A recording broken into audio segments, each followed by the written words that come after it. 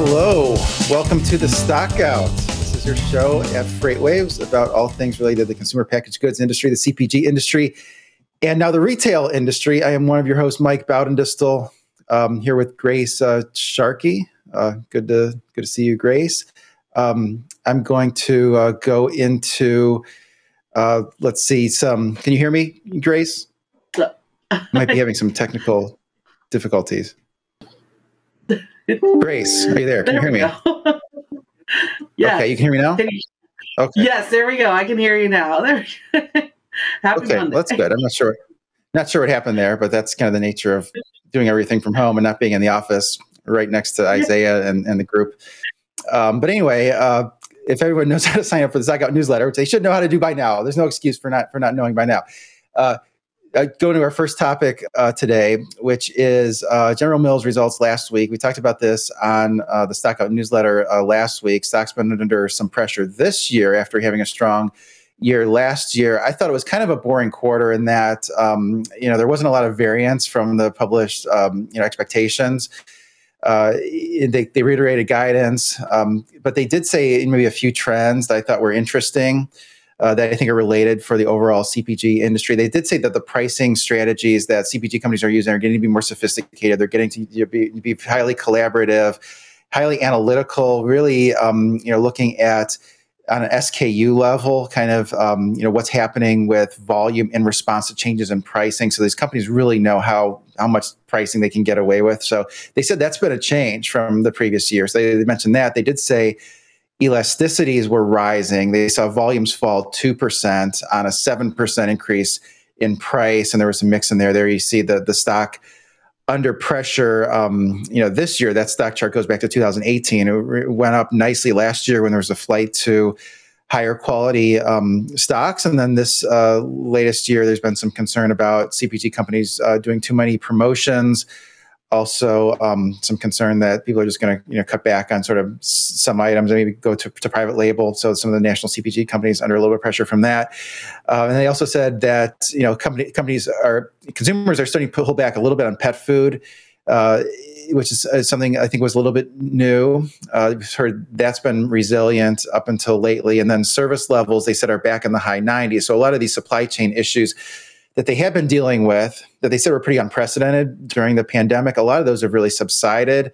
They did say that their costs are still rising about 5%. So there's disinflation there, but not necessarily deflation. So I think overall probably translates to higher on-shelf prices, but rising at a slower rate.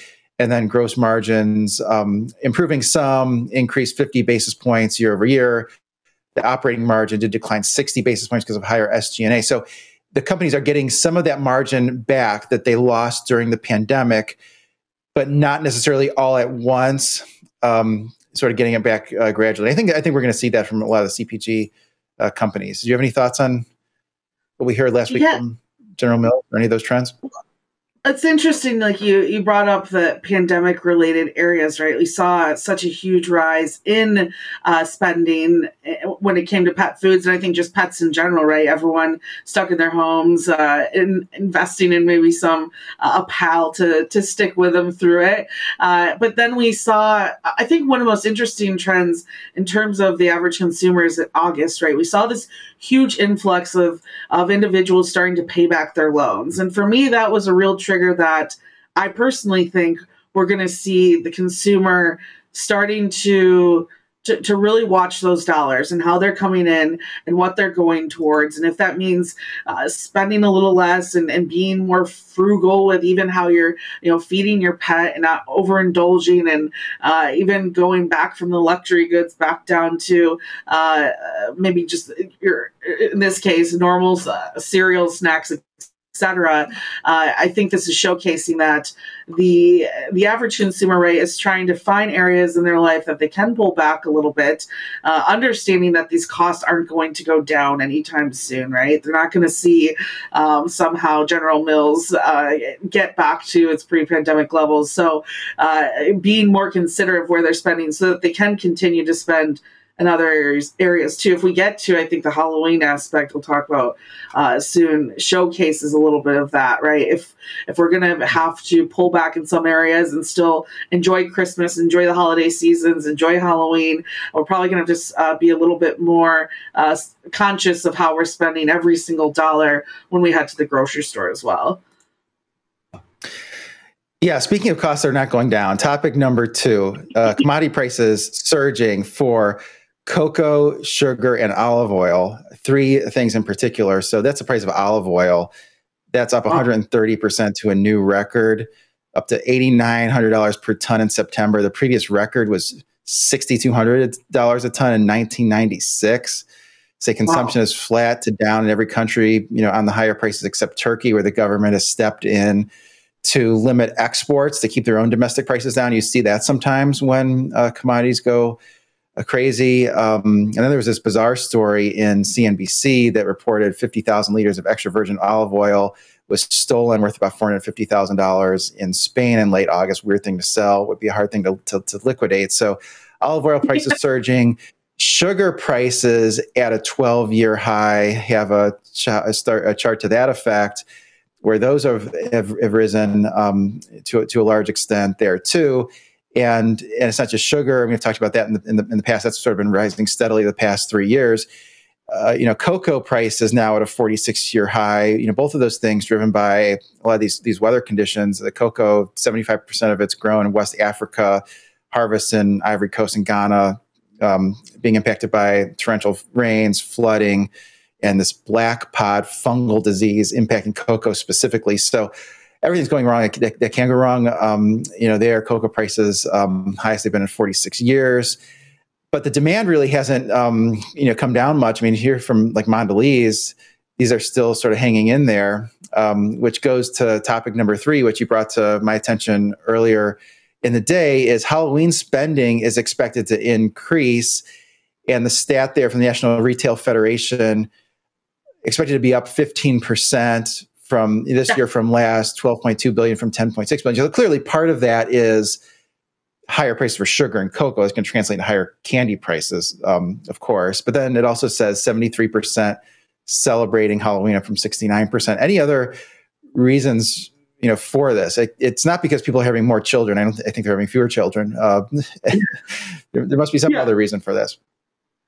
Yeah, I think that is interesting. I was almost surprised. I remember covering this topic even last year and surprised even to see a 21 to 22 increase, as we're just starting to get into seeing a lot of this inflation hit the shelves. I mean, I would assume a part of that total spending, right, is probably a percentage inflation, but still it's high enough that it is the consumer, I think, considering that they want to spend this holiday, I guess, actually celebrating it.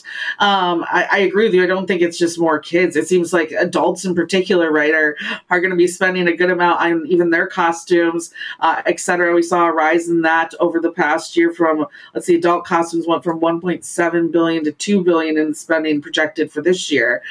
So the adults, I think, are taking their time to enjoy the holiday. You even have the pet side of things to look at too, and an increase in what you're spending on them. I won't lie, I actually bought some Halloween pet treats this weekend too. So I'm part of that stat, that's for sure.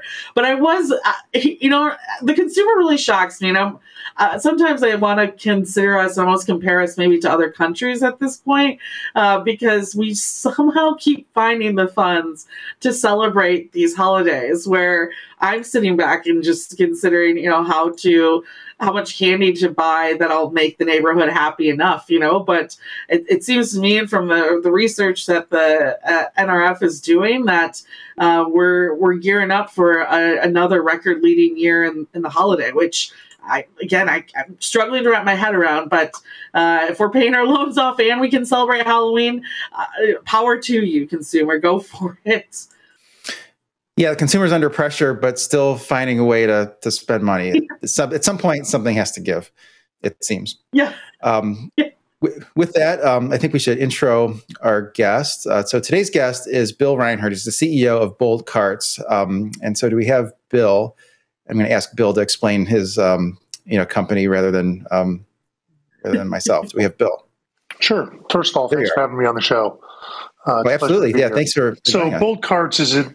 Yeah. So Bold Carts is in the hardware space of the cannabis market, and let me explain what that means. We sell the actual hardware that cannabis oil goes into for vaping. For instance, we sell the packaging.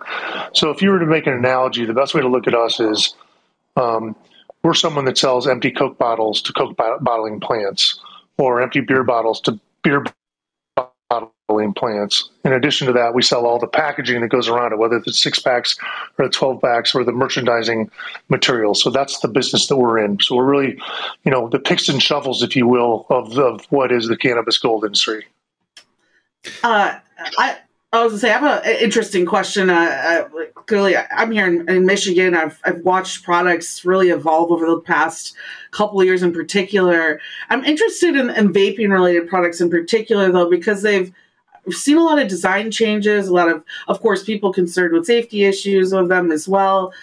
From your experience, how quickly is vaping growing, and how does that compare, especially when providing different SKUs and products for all these labels? How do you go about creating the packaging and staying up with maybe the times and what consumers are hoping is a safer product over time too? Well, it's a great question, first of all. And, the first thing we should probably do is, distinguish between, cannabis vaping versus nicotine vaping. We are not in the nicotine vaping space. We are strictly in the cannabis. But all the things that you mentioned are correct. You're seeing a massive shift from what we call a 510 cartridge threaded cartridge with a battery on it. And then when you're done, you unscrew the cartridge and toss it and buy a new one and put it on the same battery. We're moving rapidly from that solution to what we call an all-in-one solution, which is, something that it is all-in-one. It's 100% disposable. There's no putting a battery on, taking a battery off. They're typically more space on them to advertise your brand. And so we do definitely see a shift. But what that's causing is exactly what you're talking about. Michigan's a really good example where you're seeing, market fragmentation. And even within a brand, there's many, many sub-brands. And so, for us, it's good for us because it's just more product that the customers need to order from us, people like us. But it definitely, I would think, is confusing for the consumer. Yeah, I mean, I think it would be. I think the whole category, at least to me, it's confusing to the consumer. Can you talk to us a little bit about your supply chain? We focus a lot on supply chain here at FreightWaves. Saw on your website you manufacture in China. Would you source how many components are you sourcing in order to build those in China? And did you have issues with getting those products to the areas of consumption in the United States during the pandemic with the shipping disruptions and all of those things, or any supply chain disruptions, and have those been alleviated at this point? Sure.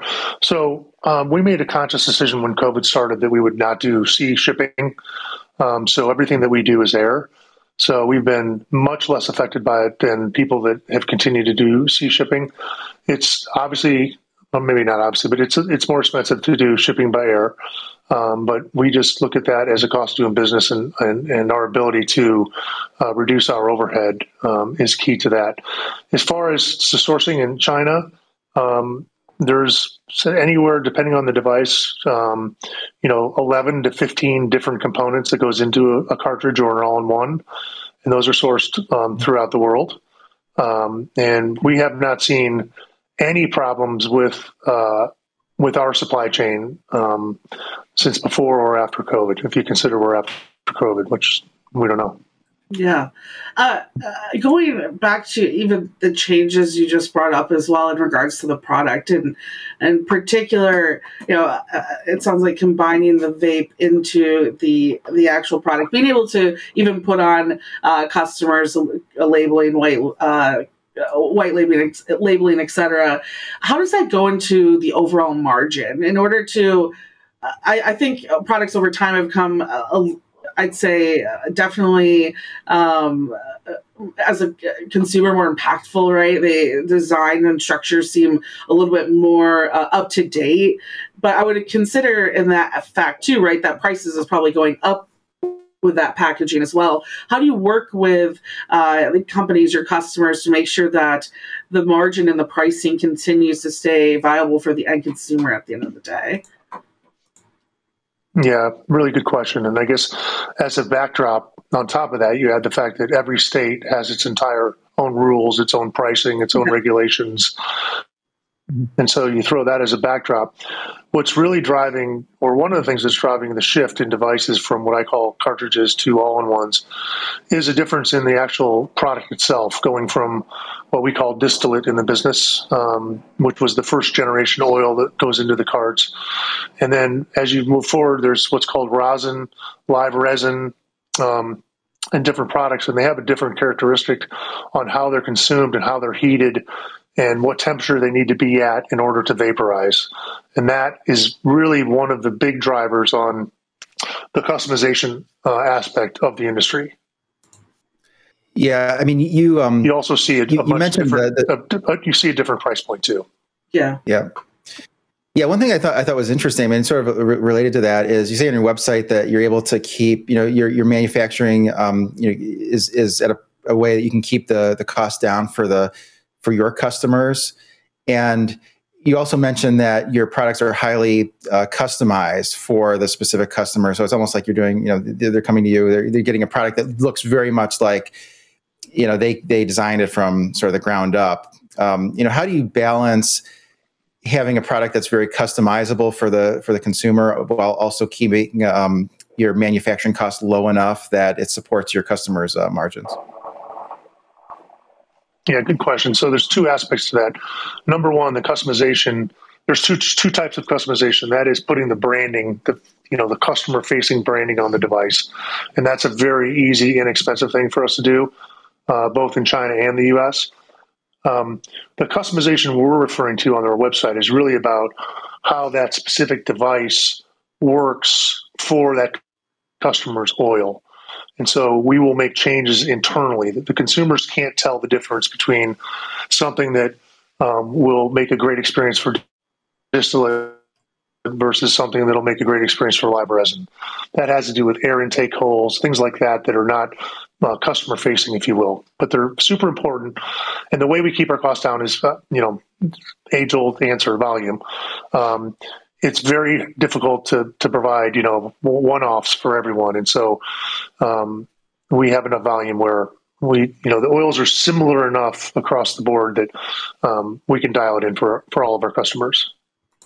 I'm interested, you touched on this lightly as well, different states, different rules, regulations, which in my head would make even like warehousing products, et cetera, be awfully tough to maneuver through. Can you tell us what your fulfillment process looks like? I mean, some of the challenges that you've had growing the company and able to provide all these markets, but also make sure that regulations are being met as well.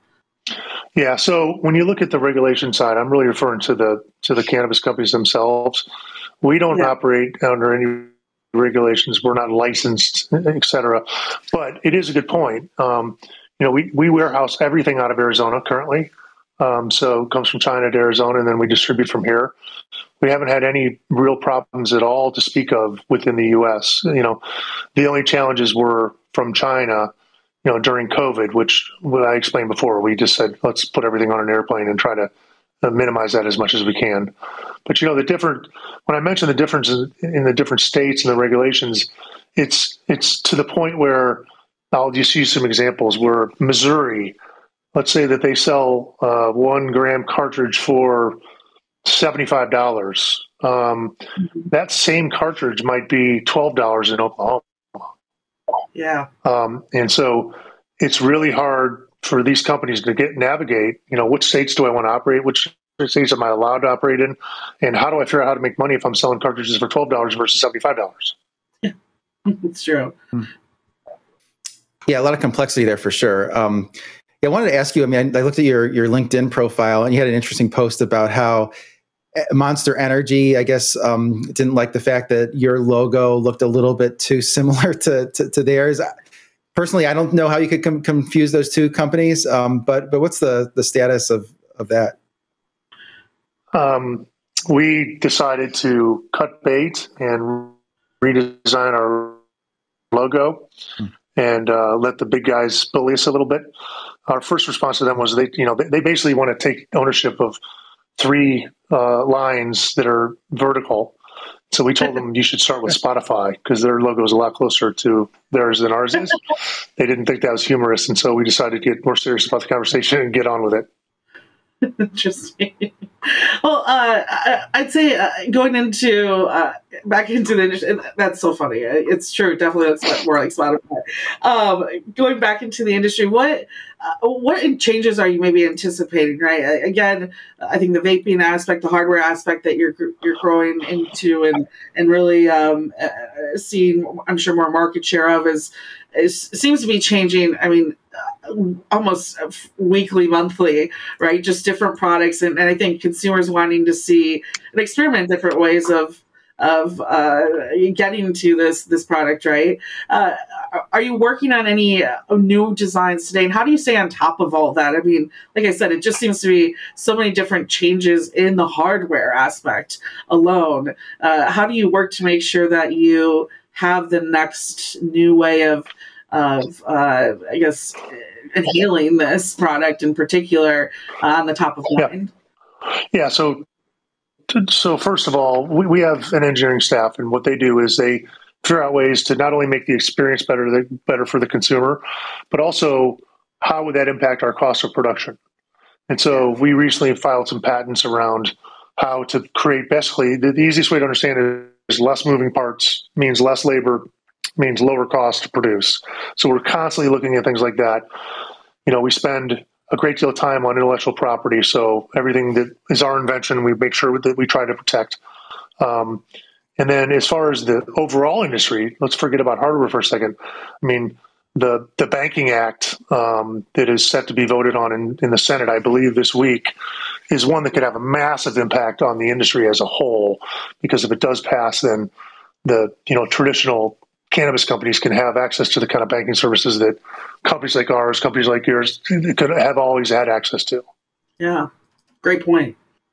You had a really good graphic on your website related to Chinese New Year, which I thought was interesting. I actually think I'm going to share this internally, just as kind of an education point, where your customers have to get in their orders by specified dates, per product by a certain date in November or a certain date of December in order to have that manufactured before everyone goes home for Chinese New Year. I'm just curious, do you get a crush of orders like right as those deadlines approach? And is there ever a situation where we have to sort of pick and choose, or how do you manage that process? Yeah, we absolutely do get a huge crush. So the way you should look at it is we have basically a 6-week hole blown in the middle of our supply chain that nothing can go in, nothing can go out every single year. And so, like anything, we have people that plan very well and get a lot of supply to get through that. We do ourselves because we've got a visibility from the macro level of how many cartridges do we think our customers are going to need. Then you go down a level and say, well, how many are customized? And then on the flip side, we see a massive increase in orders right after Chinese New Year from the people that maybe didn't plan so well. So we see both ends of it, but it is very unique, not to us, but to anybody that has a supply chain coming out of China, because when we say it's shut down, it's shut down. I mean, it's not just us, it's Apple, it's everyone is shut down during Chinese New Year's. Yeah. Which I'm sure now going into this fourth quarter is getting busy for you to prepare for that too. So I appreciate, of course, Bill, your time and your insight on this industry. You're right. I think the banking sector question, right, is going to be answered this week too, which could be huge. So hopefully we could have you on the show later on and see how it's changed over time too. But I thank you for your time, and thank you for showcasing to all of us, right, how even the hardware side of this industry can be difficult. Sure. Well, thank you both for having me. It was fun. Yeah. Bye-bye. Okay. Bye. Well, it's all from us. I hope everyone has a great day.